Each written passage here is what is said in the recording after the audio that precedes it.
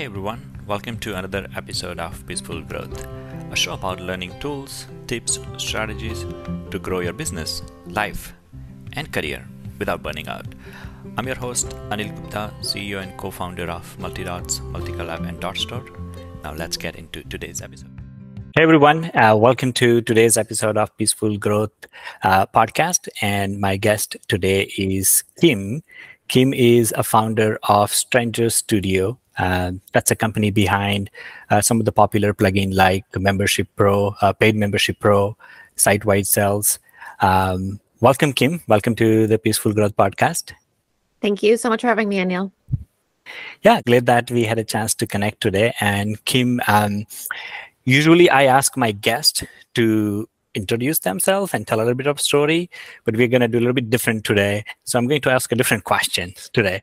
So my question for you, what are the 2 or 3 things that you have recently done, which were very exciting for you? The first one that comes to mind is that at the start of this year, we took a half ownership in Lifter LMS, which is an e-learning platform and also a membership plugin. So it overlaps some with what we do at Paid Memberships Pro. So very exciting on the business front. Yeah, I didn't know that. Yeah, that has been a huge learning experience for me, operating 2 different products, 2 different teams with that overlap, getting involved in their processes and learning how they do things and sharing between the 2 companies things that are working and unblocking things that really aren't in each team it's been a whirlwind, but I'm looking forward to a calmer 2024 for sure. Nice. Yeah. Okay. What else? We were all private school, all homeschool with our kids. So I know this is a hybrid of life and business. So this is the first time my kids are in public school this year, and it's going amazingly well. I think it's something we should have done sooner, but it was a big leap to feel comfortable with and see how they transition in. So that's a big life thing. And personally, I took a lot of time off in September to travel. I mentioned previously I was in Tibet. I was in Bali also. So I took a lot of personal time at the beginning of September for myself to just recalibrate. So business things and life things, it's been a big year. Wow.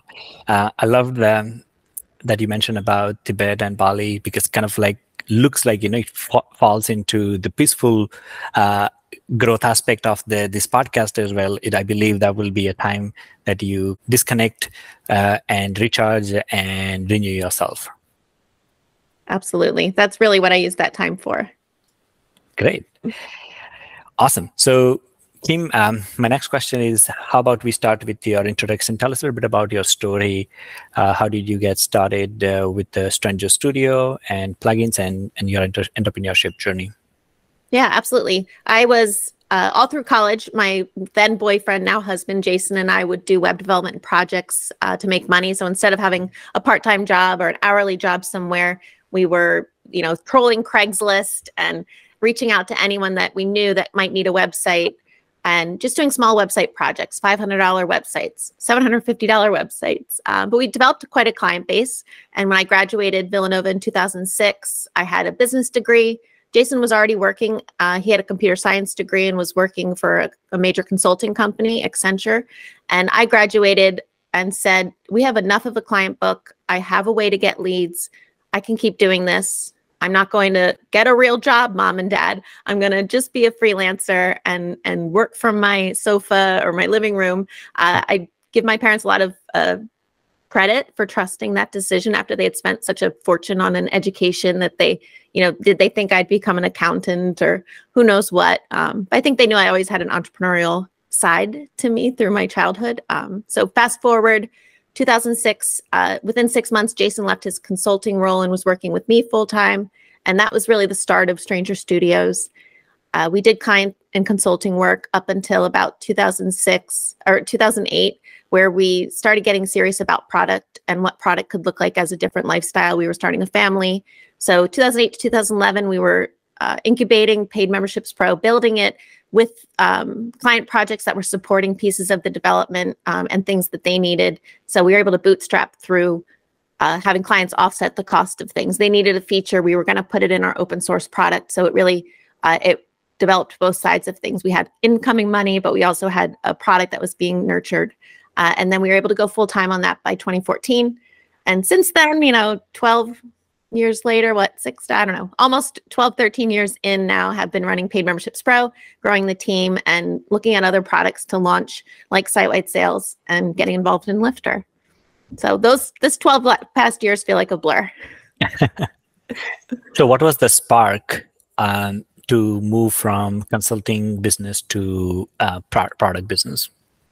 Definitely the starting to have children. Our son was born with some birth complications. So we had kind of 2 weeks of our life where we had to be on call for clients, but also had this baby that really needed us. And it was a good head check to say, is this a sustainable business? Just the two of us getting calls at 10 o'clock at night, being needed when our lives when our work couldn't be put on hold, but our lives really needed it to be put on hold, was a good moment to say, how do we want to grow? And option was, of course, hire people and grow our agency or consider product. And that whole dream of make money when you sleep, of, a wider number of customers being accountable for a smaller amount of money and what that could look like. So I think that along with where we saw our projects were going more in an e-commerce membership focused space at that time. Like people were seeing that WordPress could be used as a framework for larger applications, more than just a blog.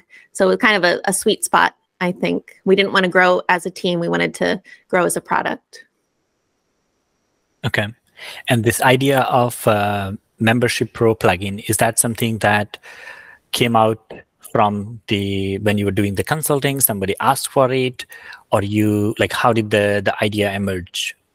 Yeah, so this is like before WooCommerce was even a product, before e-commerce on WordPress was what it is today.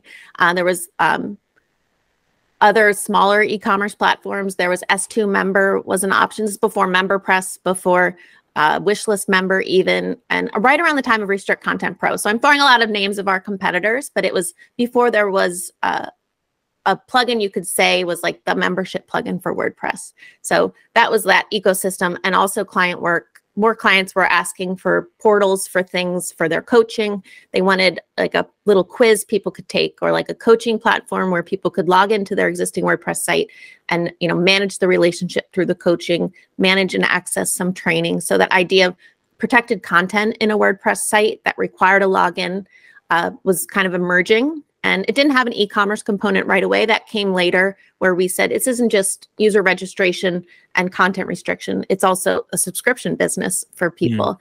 And some of the clients that had the largest applications that were just, delivering a sales training webinar in person and offering this asset of the website access later, then thought, I could sell this a la carte. I could sell this to someone I didn't deliver a training to in person for $97 a year, for $397 a year. So it was just listening to our customers' needs and thinking, how could we generalize this as a product that everyone could use? Nice.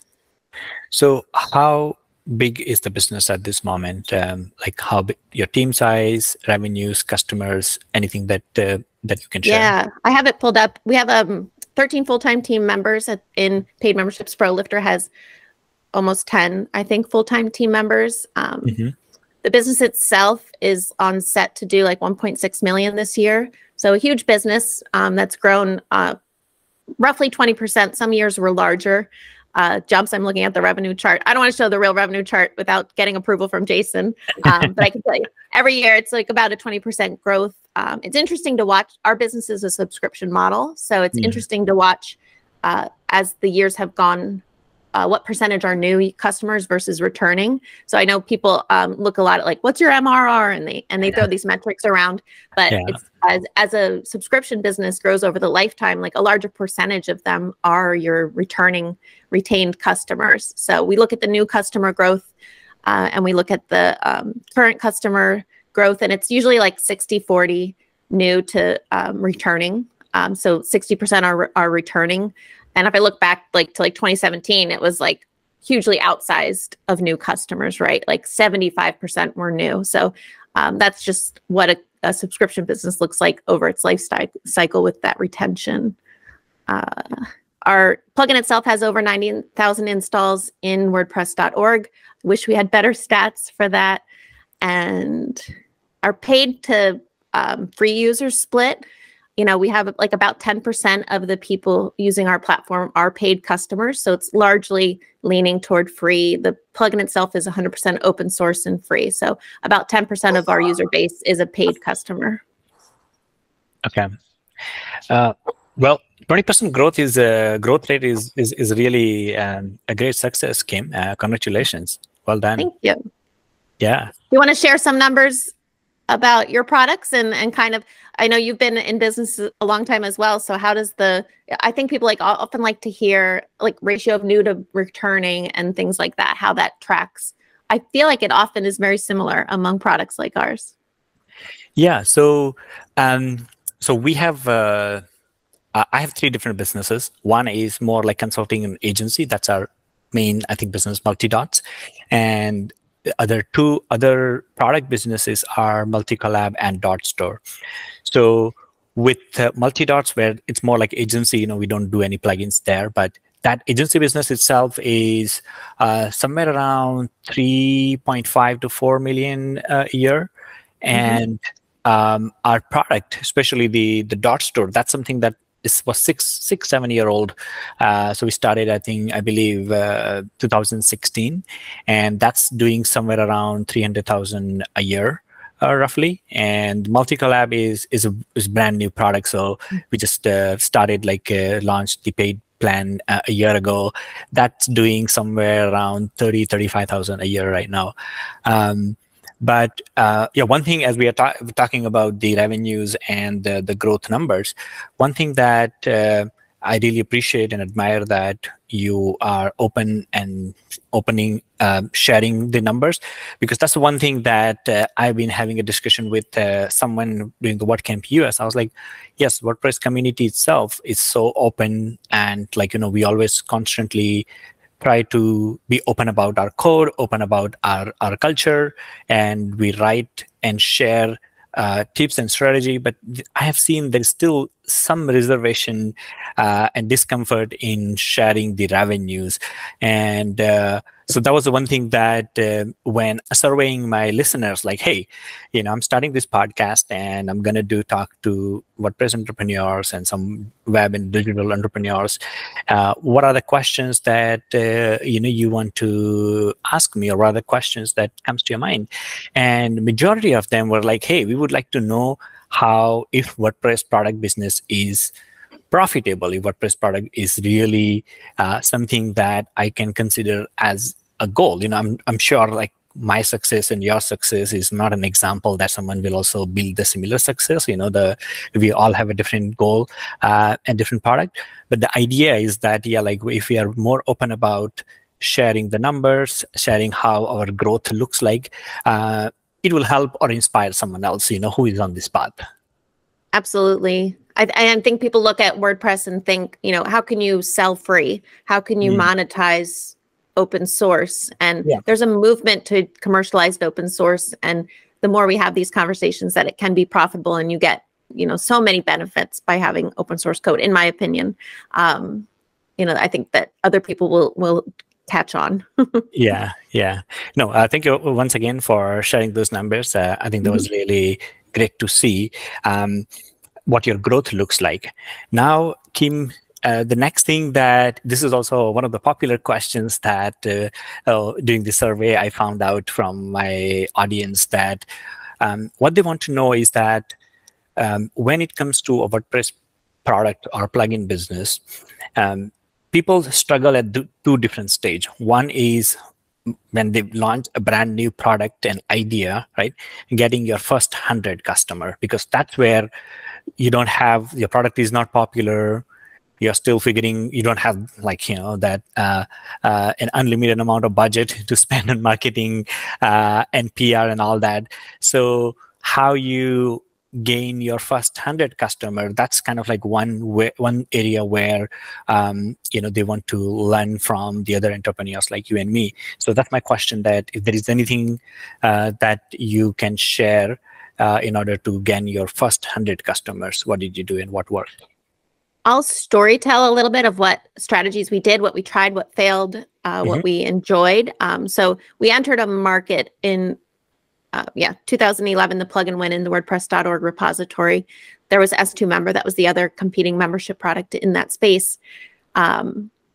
We did fully open source. We did all of our payment gateways with the recurring subscription pieces within the core product, which was new. A lot of people were modularizing and moving components like that into like a paid extension. But we were like, there's already one person doing this. How can we compete in that space? So we thought, like, let's be feature complete. Let's fully embrace open source. Let's be as open as possible. And we're not going to give someone a plugin that does like 95% of what they need and force them to pay. That creates, a bad conversation with the customer. Like, I want to get paid. You're called Paid Memberships Pro.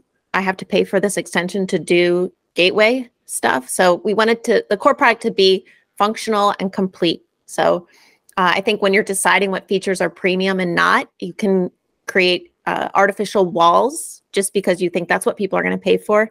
But if growth and user base is your goal, which it's always been for us, our goal is to become the most used membership platform for WordPress. And to reach that goal, we have to consider our free users as importantly as our paid customers. So being feature complete was something that really helped us. And also early on, we did a lot of like what people call now build in public. Like we did it to the nth degree. Lots of content marketing, lots of blogging, what we were doing, sharing that all on our website, paidmembershipspro.com. We also put our documentation behind a free user sign up. So we use our own plugin to gate content on our website, and we use it to sell our subscription.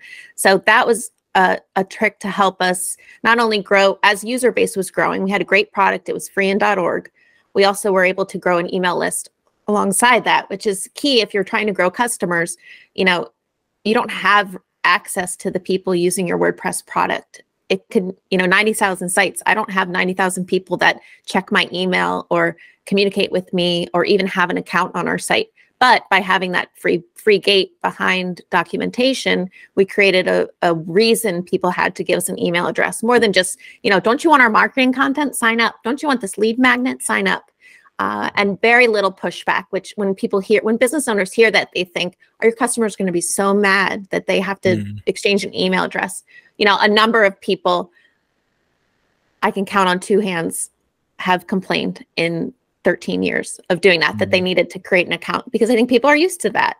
Right. You're using a completely free product, sign up. So growing that email list gave us a path of people to send marketing content to pitch our offers to send deals to. One question on the email list. Do you know what's the split between the people who are signing up for these emails were from the WordPress professionals or experts versus non-WordPress experts? You mean signing up to get access to our documentation? Yeah. I assume most of them are signing up because they are already using the platform and found it through WordPress.org. It's our largest referral source. Okay. I'm pulling up a report we have about whether this takes a minute to come up. Mm-hmm. We kind of capture part of that free user checkout is asking them, do you already have a WordPress site? Are you already using our platform? And we only ask that of the free users because it's really important that you don't create too much friction for a paid user to fill out a gigantic survey for you before they give you money. So we ask them, do you already have a membership business, and what describes where you're at with our plugin? So I could share the stats on that probably. You want me to share it up on the screen? Sure, if that's okay. Yeah. Okay. So these are of people who submit a free user checkout. Are you already using Paid Memberships Pro? And a large majority obviously are not. Already have identify as having a membership business, but the vast majority are already using Paid Memberships Pro. Some people are considering a switch, obviously, here, and some people are switching, from another membership plugin or from a hosted platform like a Substack or Circle.so or something like that. So that's cool stats to capture, and it's information we wouldn't otherwise know about people who just try it from WordPress.org, because we have this, well as you can make your products, people need documentation. There's links to documentation throughout the product that go to a page on the site that say, oh, you just need a free account to access this. So it works very naturally. And it's really helped us grow the email list that we can then market for customer acquisition. So going back to my the question, but now in a different context, that for your product and the business, do you think that your target audience is the WordPress people in WordPress community, or how do you set your branding message or strategies to focus on targeting the people who are in WordPress, who build like developers, designers, and agencies who build on WordPress, or the publishers or writers or businesses who doesn't know anything about the WordPress, but they just want to run their business on WordPress? For us, it's the latter, and I think it's a price point thing. Most of our users are building their own website. They're not hiring a developer. They're the thought leader. They're the creator. They're the association manager. They're trying to create the community. So they're a lot like us. They're entrepreneurs. They found WordPress because it's so largely used on the web. It is an option that's more cost effective. We see our customers like valuing owning their data, which isn't a freedom you get when you choose a hosted platform. So it's a less expensive on-road to creating a membership business than it would be to like double down on a hosted paid platform. They like tinkering with their site. From surveys we've done, there are people that don't, even if they could pay a developer and save 40 hours of their own time, there are people that would prefer to spend that 40 hours and know it and know how to work on it themselves. There's kind of a pride to that. So when we think of like who our persona is, they're not really in the WordPress community. They're not attending WordCamps or events, but that could just be a factor of, COVID and things that change through that time, and the availability of the WordPress community and those events. There's lots of macro effects on what the community is shaping itself into, I guess. But they're not like drinking the WordPress Kool-Aid and big WordPress fans. It's sometimes it's a begrudging use, but they use it because they like the freedoms it gives to them. And we try to open them up to the grander world of what's available for within the community, but they're not embedded in the community. They're more creators. Makes sense. So you mentioned 19,000 installs of your plugin. 90,000, 90. 90, okay. Yeah. All right, 90,000. So now my question is, out of that, you also mentioned somewhere around 10% pro users. So what's your customer count at this moment? Guess, and it wouldn't be correct. So we have on our business, we have 115,000 registered free users, and then we have 4,700 paying at our top tier plan, and almost 1,000 at our second tier plan. So, 5,500, almost 6,000 paying customers with the locked-in recurring subscription in the site. Yeah, and we've talked about we've had a lot of pricing models over the years, and that's always something that ties into growth and ties into those first 100 customers. But our current plans, our highest tier plan is $397 per year, and our second tier is $247 US per year. Okay. So is there anything you did differently or changed when you wanted to scale from, let's say, 100 customers, once you got your 100 customer, like 100 to 1,000, 10,000, or 100,000 in this three different tiers? How would you, what did you do? Anything specific that you would like to share as part of your growth strategy there? Yeah, we've consistently raised prices over the years, but we've supported legacy pricing for our existing customer base. I think people are afraid to test pricing models and to test price increases. I have a lot of articles I've written about testing a price increase just by showing a higher price and then actually showing it cheaper on the checkout page. You can do a price increase with a promotion and a discount, so it kind of eases the burden of the eyeballs already in your window. So we've definitely played with price of our product. We've played with the plans and the selection of things that you get in each plan. Trying to create a more affordable option as like an entry point for users. I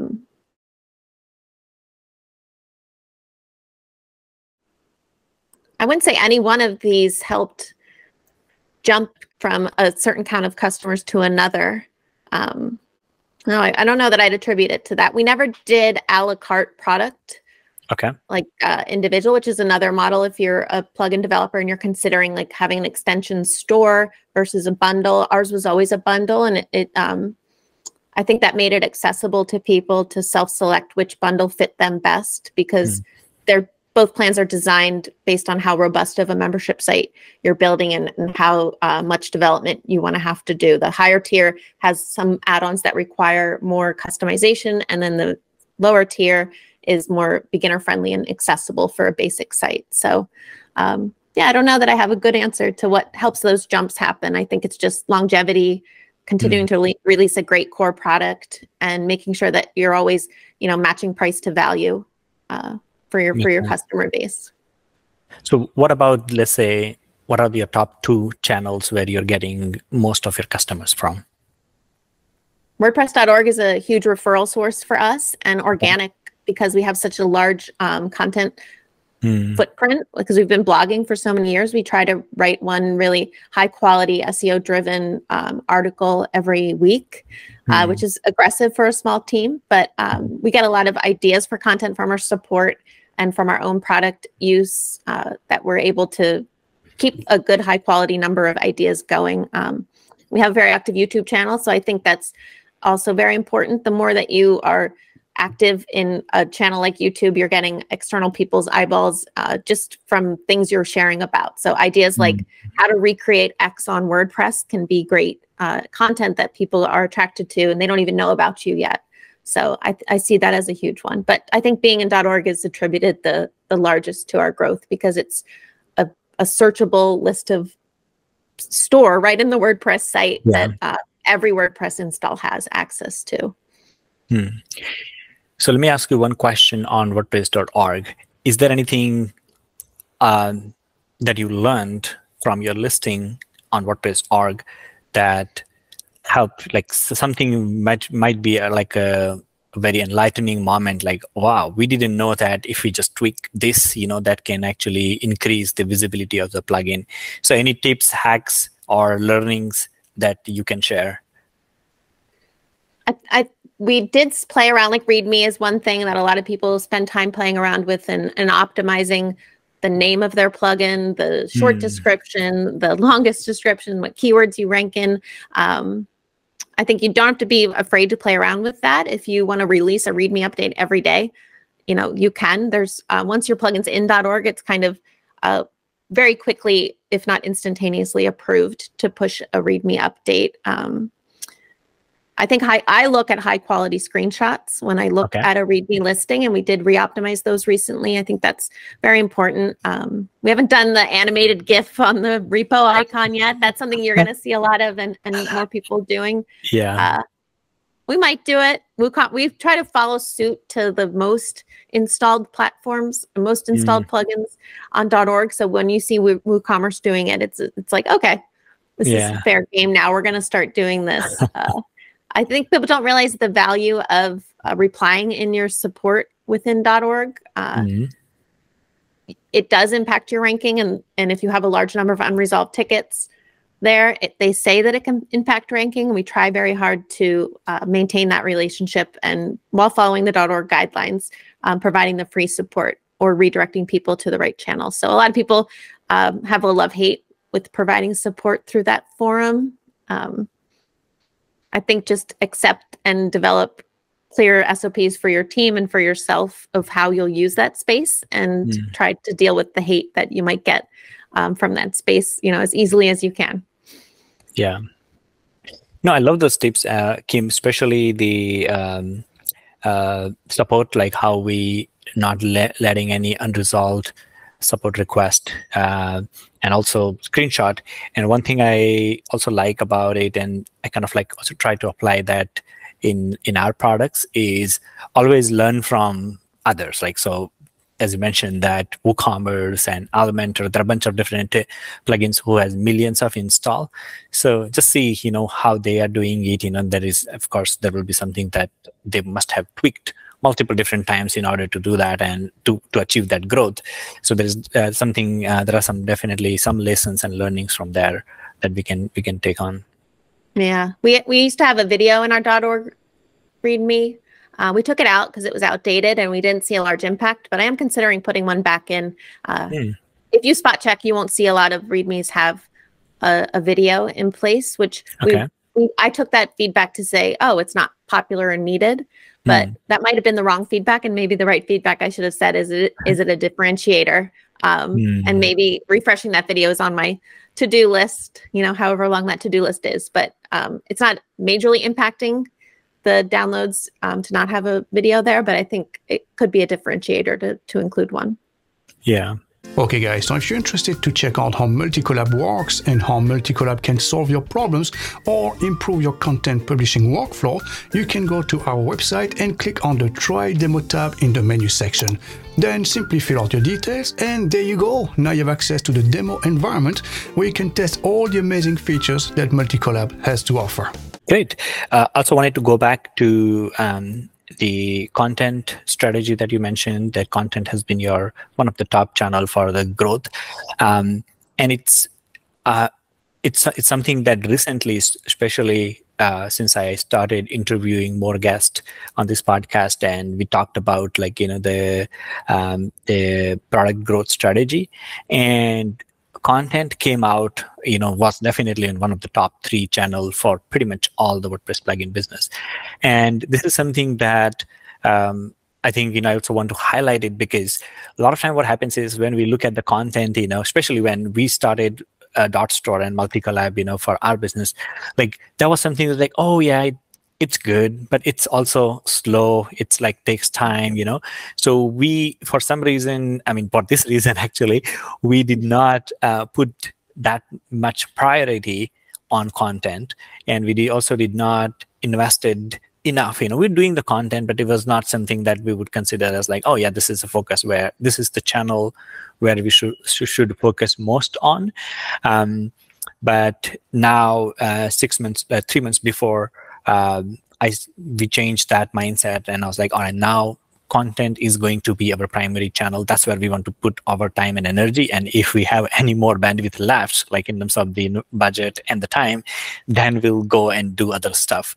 But yeah, I think it's very important. It's very enlightening to learn that it is the same case for you and your business too.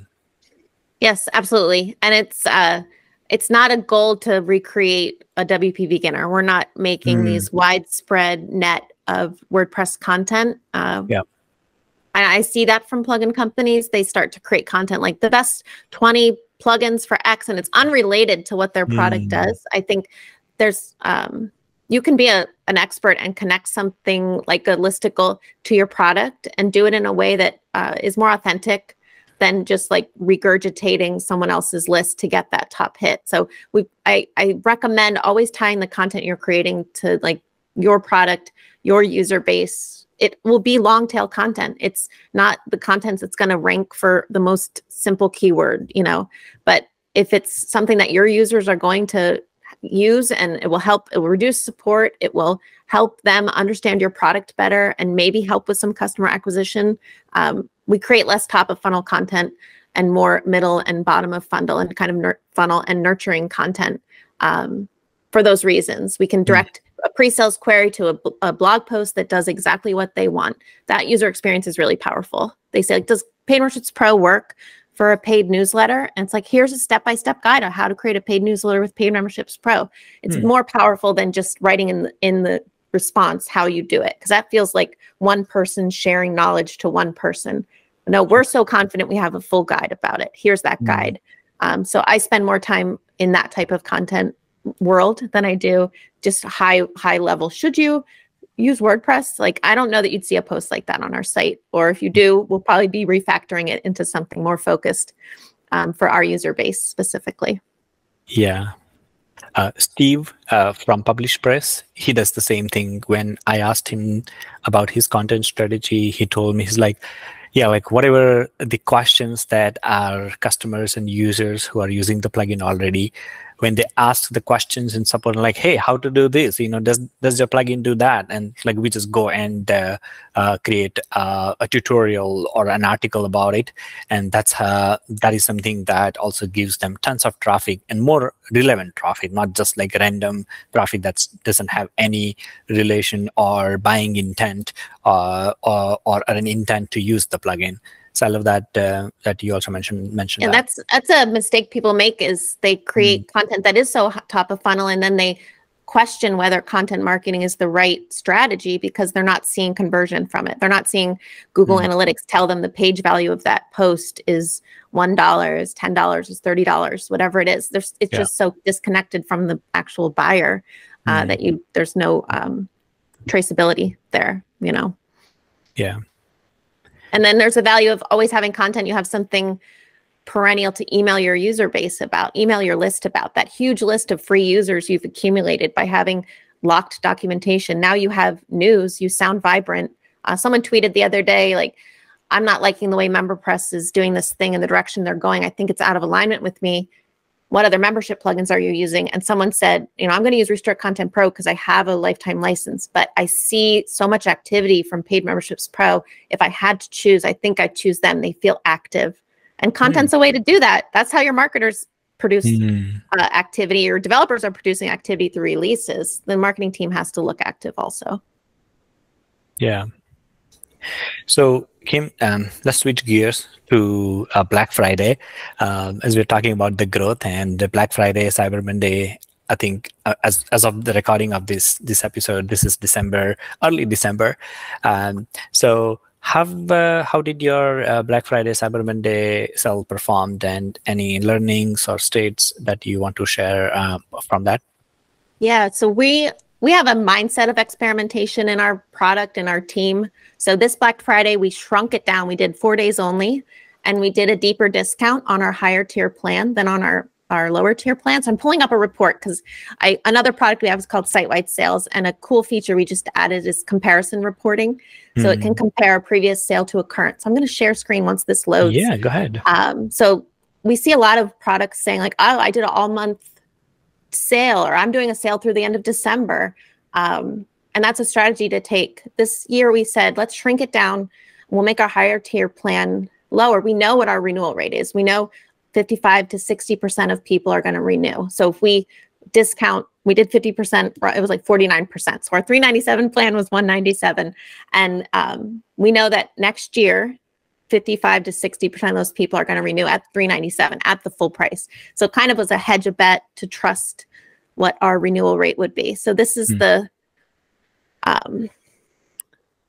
2023. You'll see like this shows, lower banner reach. So this is our Site-Wide Sales plugin. It tracks like an on-site banner, which we I love that like how it can just give this comparison built into the function. You don't have to do that all yourself. Paid Memberships Pro, WooCommerce, EDD it works with. This is Paid Memberships Pro, obviously. So we use our pricing page as our landing page, which is also a first time doing that this year. You'll see people create these like beautiful interactive Black Friday design campaigns. And for the past few sales we've done in 2023, we said, let's just send them to the pricing page. We know that's a page that converts. It's a page we put a lot of time into designing. And here we are like once off every year creating a Black Friday landing page just for the fun of it. We don't know if it's optimized. We don't know how it converts. Yeah. And we said, like, let's not roll that dice. So all of this year, we've been using our pricing page with strike-through pricing as the sale landing page. So that's also a difference of last year. So banner reach is lower because the sale period was lower.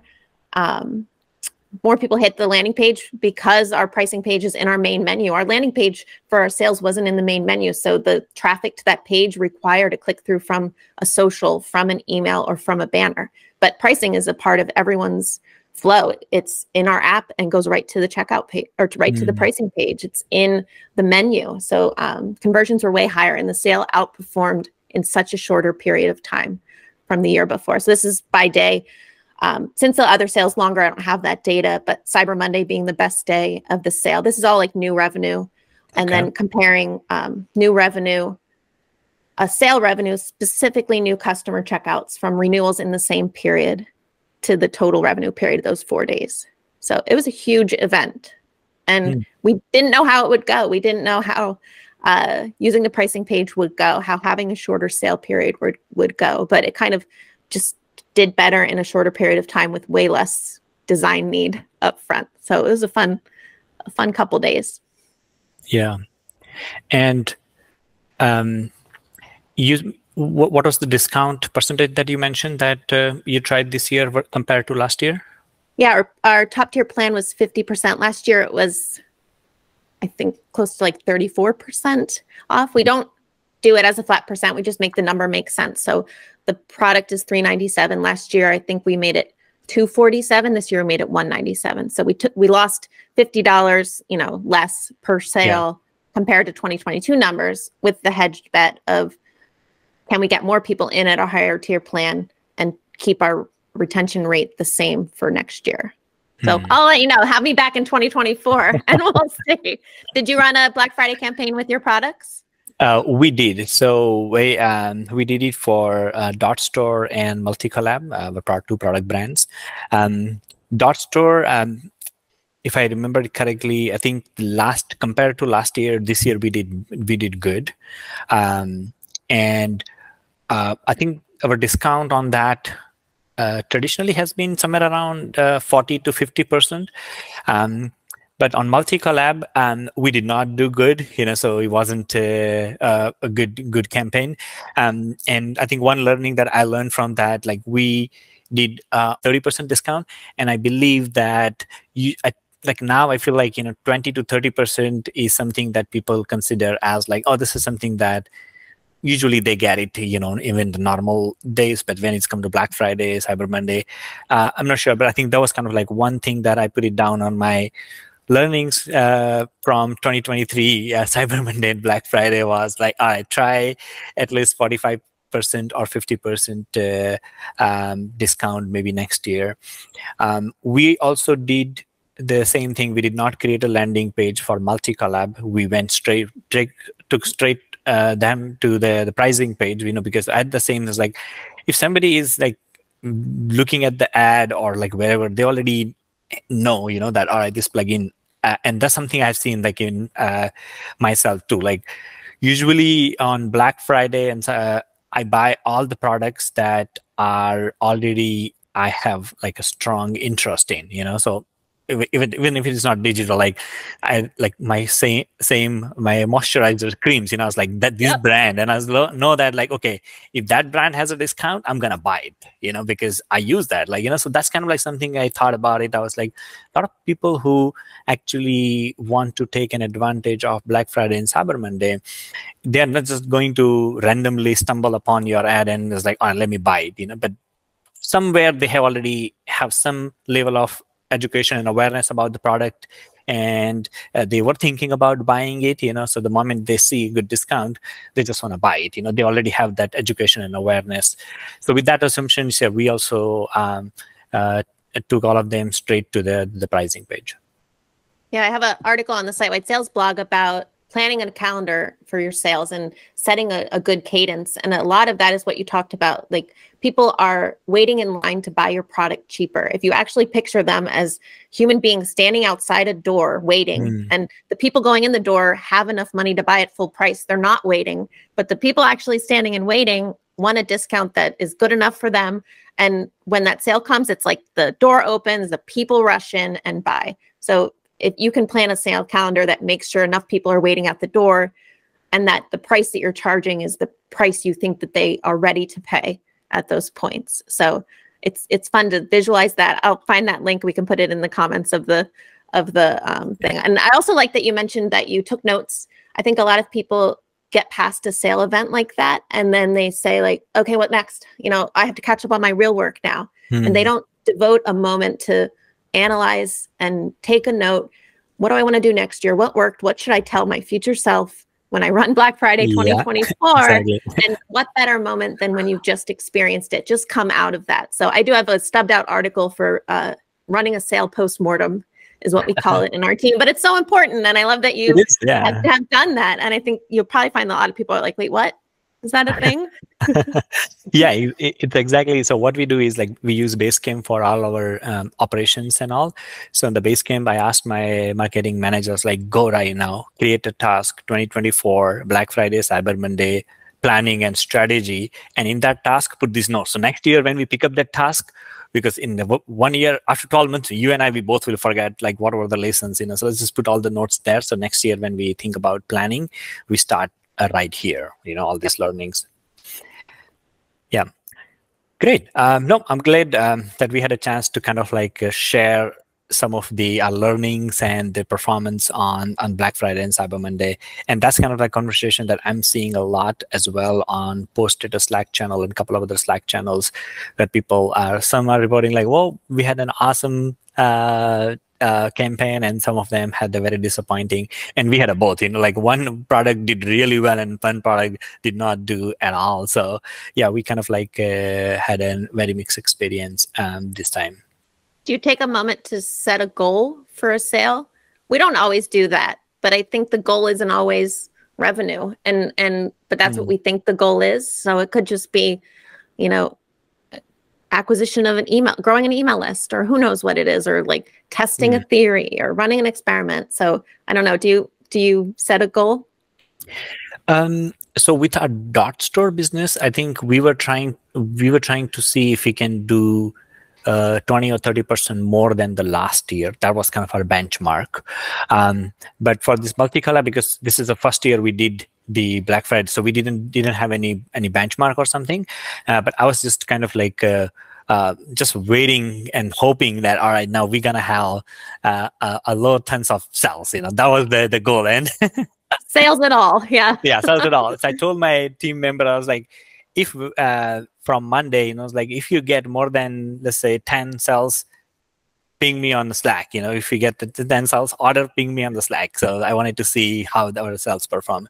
But no, I think it was definitely a lot of learning, especially. And what you mentioned is there was kind of like also one big realization for me, like each product has very different level of involvement from your customers. So at what stage they are already using the product, or they just learn about the product, they're ready to buy, they're not ready to buy right now, they're looking for right deal, what stage they are, kind of like if you can make some assumptions around and then create your copy and campaign, that can actually also change a lot in regards to the success of your campaign.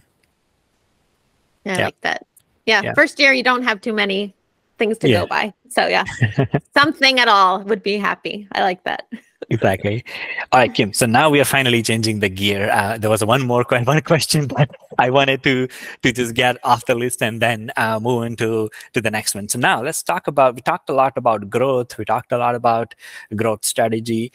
Now let's talk about the peace and the balance and that aspect of the life. So my question is, what are some of the daily habits and routines that help you to maintain the balance between the peace and growth? Ooh, I'm not good at this. I'll take your advice here, but I am a very capable multitasker, and I know there's conversation that multitasking is not healthy. But for me, I work within the space like of my kitchen in my home, where I am a mother. I will reference things that are very motherly roles here, but anyone could have these roles in a household. But I definitely use my work day to also do home things. So I break up my time. I throw in wash. I grab things out for dinner. I'm kind of constantly operating in both sides, but I think that gives me peace, because I can like drop a note to someone in Slack and I can take 15 minutes to go make the bed, or take the dogs on, more than 15 minutes to take the dogs on a walk. But I don't time box. I don't set a firm schedule for myself, but I allow myself a fluid day to self-direct.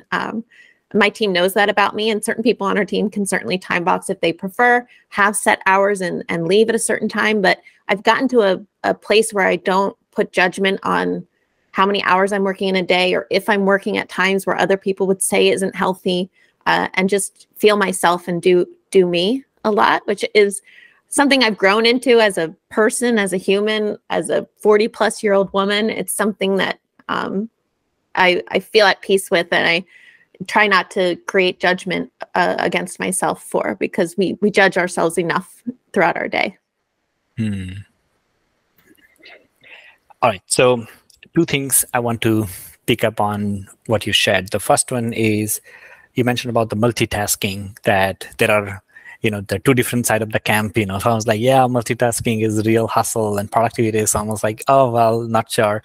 So one thing that I learned about multitasking a few months ago from this book called Hyper Productivity. So it was a very interesting concept. So the way Arthur put it, the multitasking, he's like, there are 2 types of tasks. One is which require the active attention, and one requires a passive attention. So let's say walking, and like a lot of other, like, laundry and those doesn't require like your active attention. Okay. So if you try, to do, let's say, if you try to focus too much on your walking, and if you try to give an active attention to your walking, you will actually not walk in a right way. You will actually disturb the natural process of walking, where your mind has already learned and mastered it. So that was kind of like interesting. Like always, like he's shared, there are like bunch of different like mindless activity during the day that we do, like walking and washing, like cleaning the dishes and folding the laundry. Those are all passive, mindless activity. So if you do something else, you can pick up another activity which requires a little bit more active attention, and that active attention can be maybe listening to a podcast or listening to an audiobook, or maybe talking to a friend or family member while you are doing that. So that's something that I kind of like was a big aha moment for me. I was like, okay, so not all tasks are like whether they should be we should multitask or not, but we should pay attention to whether the second task, the primary task that we are doing, which is walking or cleaning, that's part of require the active attention or passive attention. That's interesting. I like that mindset. I think maybe I misused the word multitasking, and I should say, like, I use all of my minutes. How often are we waiting 5 minutes before the next meeting starts and we grab a phone, or we, who knows what we do? I think I use those minutes to do the other task, and I can jump between tasks readily, easily. If I know that I have 5 minutes before a call, that seems like a small number to a lot of people. They might think 5 minutes is not a lot of time. And I'm like, oh, I can like pull out everything I need to make spaghetti tonight in that time. And I jump and I do it and I come back to my desk. And maybe that's not multitasking, but it's like, I would say that's a good use of time, actually. Yeah. Using time and using your minutes well. I don't know. No, it is actually a very good point. And I think I'm right now, for example, like 10 minutes, like we always underestimate what we can do in 5 to 10 minutes and overestimate, what we can do in 10 hours. The one thing that I'm trying to do is like creating a list of all those things that you can do in less than 10 minutes. And what you mentioned about is very true, that sometimes when we have 10 minutes, it's like, 10 minutes is too small time to kind of like do anything. And we just let that time pass, unless like you're being mindful and just trying to focus on your thoughts and you just want to be relaxed. That's totally fine. But if we are neglecting that 10 minutes because we feel like there's nothing I can do in 10 minutes, something requires. So I've started to, I think I have a list of 25 items and one of them I would say, let's say if you just reading, for example, reading a book or listening to a podcast or an audiobook, like in 10 minutes, you can actually read 8 to 10 pages. In audiobook, actually, if you're listening to an audiobook and at 1.25x speed, if you're listening to that, or like even the normal speed, in 10 minutes, you can actually read 10 to 12 pages. Now, if we do that consistently, like every day, if we find this 10-minute in between the meetings, what you mentioned about like, waiting for something, end of the year, you will be able to read 10 to 12 books. Whoa. Because each book, average book is somewhere around 200 to 215 pages, and 10 minutes, let's say every day for 365. I did all the math and I landed to 12 books. I was like, if I just you start using this 10 minutes without putting any extra time and energy, I can read 12 books. That's amazing. I like that you have a list. I feel like that's a newsletter idea here. We're all going to join your newsletter, like Anil's weekly 10-minute add to your life tip thing. We'll come up with a better name than we'll workshop that. Yeah. I have actually a newsletter. It's called Learn and Grow, where I share weekly, every Saturday. I share everything that I'm experimenting with and learning with. But that's one of my newsletter topic, actually. That's why I started collecting it. I was asking my wife earlier, I was like, hey, what are the things? Because women are very good at multitasking and finding the opportunities to utilize the time more wisely than men. So I was asking her, I was like, you tell me, like, what are those different things that we can productive utilization of 10 minutes, and we are still brainstorming, and we have a list of 25. So yeah, at some point I'm going to share that on my newsletter issue. Subscribe to Anil's newsletter. Woo! There you go. There you go. All right, Kim. So next question is, when it comes to who are your role models or source of inspirations in balancing personal development and inner peace? I think other founders in the WordPress space, you, after meeting you and talking through this time, I think anyone that takes a critical look at their work and life and makes a call that isn't the normal call, being an entrepreneur, running an open source product like this, working from your kitchen, like, I don't know that that's the normal life these days. There's certainly ways, I tell myself this, if my business failed, I could get a really high paying job somewhere with all the skills I've acquired. It might be a lie. I might have terrible interview skills. I have no resume. I have never had to do this. But it's a decision to work this way and have this lifestyle. I look at like Chris Badgett. I look at my husband. I look at Katie Keith from Barn 2. I look at all the people in our WordPress space that have lives very similar to mine and are juggling the things I'm juggling and kind of soak up any inspiration and feedback they can give to me. Yeah, I love that. I'm not a big reader of business books. My husband is, and he will give me like the Cliff's Notes version of a lot of things and things to help my mindset when I'm facing an issue, like, little nuggets he'll read in things. But I think I just like observe everyone around us and stay open to listen and to share. Okay. And what were your biggest learning in 2023? We are almost end of the 2023. Yeah.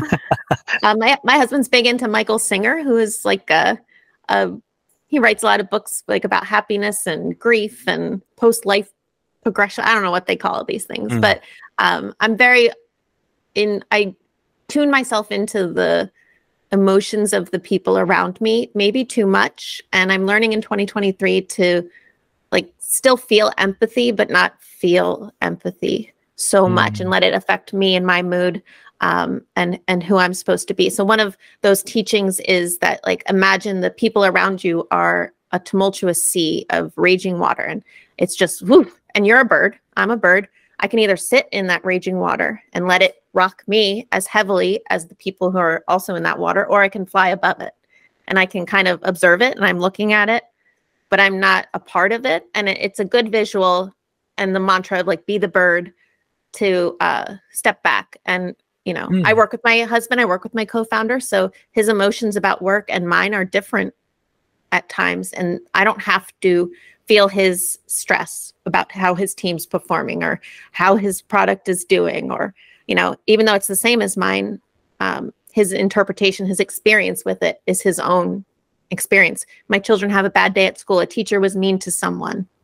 That is really horrible. And I don't like it as a mother, and I feel it because I love them, but it's not the experience that I'm having. So I can more, objectively help them, I guess, rather than also feel mad and also feel sad and give off all those stress hormones to the world around me. So Yeah, it's beautiful, but I worry that it can make you feel detached, which isn't the goal. The goal isn't to be a stone cold person who doesn't feel. It's just to give yourself space to be the person that the person in trouble needs you to be without also feeding into the stress and fear and sadness. Yeah, that's beautiful. Thanks for sharing that. All right, so last couple of questions, and then we'll slowly land it to the ground. What was your weird, strange, or funny learning in 2023? Oh, goodness. Hope you can edit out my awkward pause here. You can think about it. Meanwhile, I'll share a couple of my learnings, Okay. So as a part of the yearly review and reflection, I actually do it I have a note, so anytime I find like, oh, this is a weird thing that I learned today, and I'll just put it in a note. But a couple of things. So one is that I learned this, that average American spend 8 minutes in shower. That's more than me. Is that less than you? I tried to count that, and mine was 7.5 minutes. So yeah. So but it's interesting to know that we spend 8 minutes in the shower. And another interesting thing, again related to the fact, was that average American spend 5 hours watching TV. That's 35 hours TV a week. It's almost like a full-time job. 5 hours a day? 5 hours a day, yeah. Oh my gosh. Can you believe it? It's almost like a full-time job. That's so disappointing. Yeah, I know. It is very actually, yeah. But it is what it is. But another interesting thing was that I was like, wow, it's like a full-time job. Like, how people have that much time to watch this much TV? I guess when I was traveling, I got the joyful experience of an Eastern toilet, which to me is like a squat toilet. And that, I know this is gross to talk about, but no, nothing is gross in this podcast.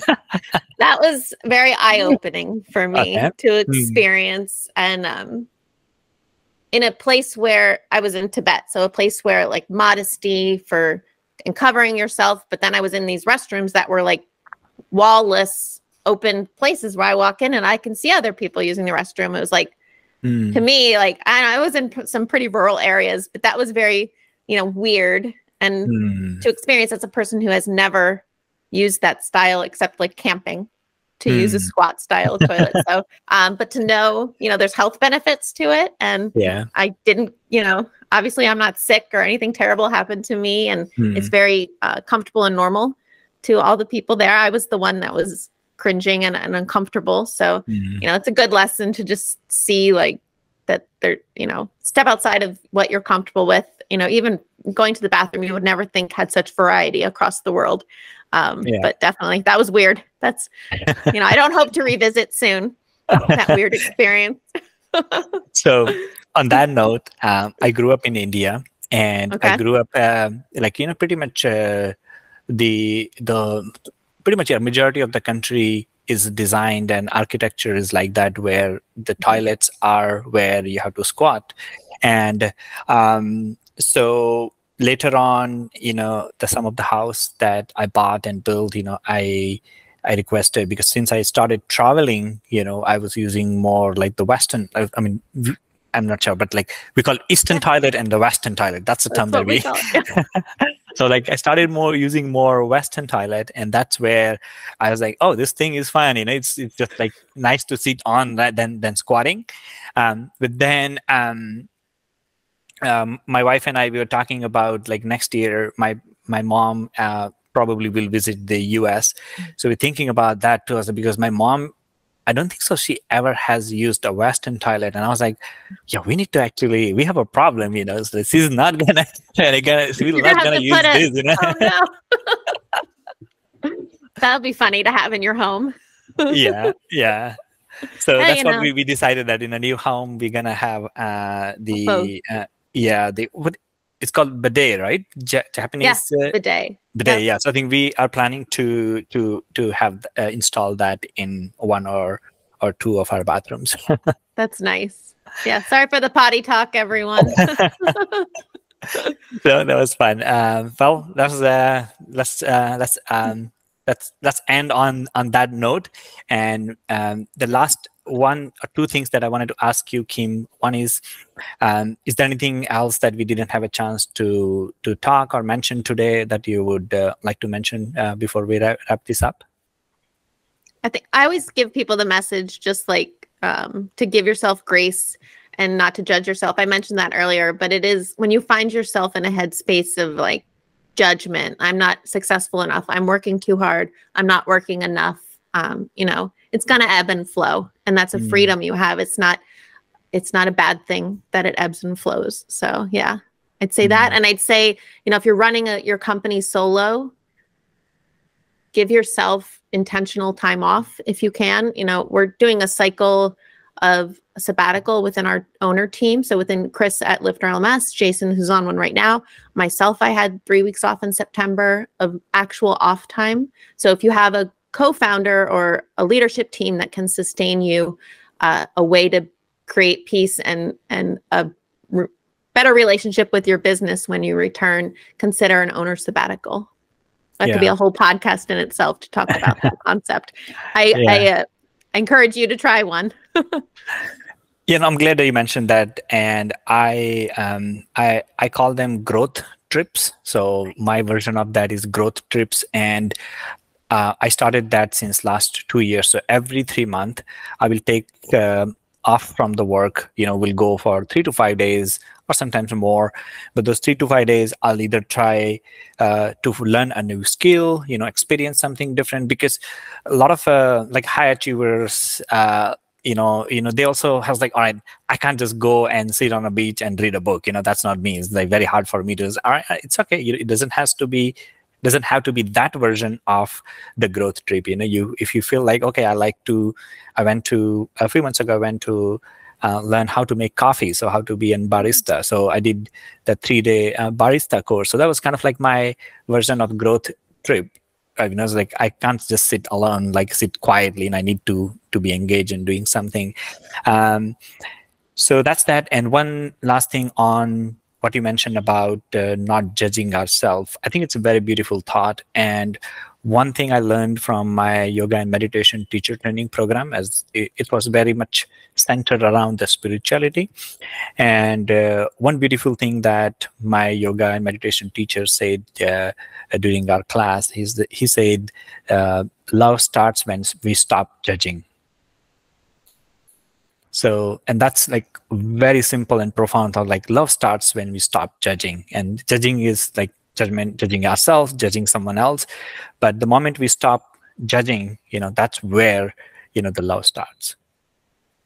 Right? So it's a very beautiful thing. So let's end on that note that, ponder on these thoughts, like, what are those different areas of your life, work, life, relationship, even to yourself, if you're judging and constantly blaming, judging, or making any conclusions around, maybe this thought will help you to think about a little bit differently.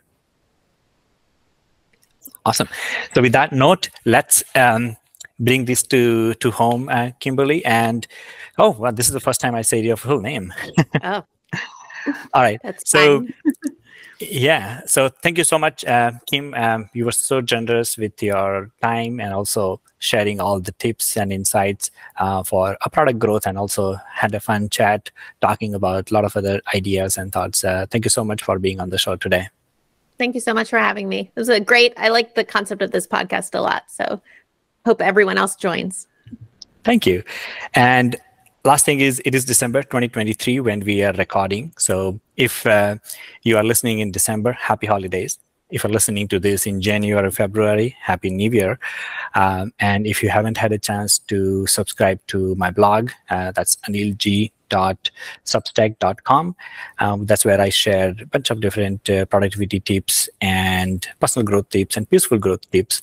And what we discussed in the show today, there's some of these weird listings that I'm collecting, like what are the things you can do in 10 minutes? What are my weird, fun learnings of 2023? All of that I'm going to share next year in January, next month and next year in January. So stay tuned. And if you haven't signed up, please sign up. Thank you. Thank you so much for listening to Peaceful Growth. Sign up for my newsletter, Learn and Grow, on anilg.substack.com to get more personal growth and work-life balance tips delivered to your inbox weekly. Also, check out the show notes of this episode to get access to all the resources mentioned during this interview. May the peace and growth be with you.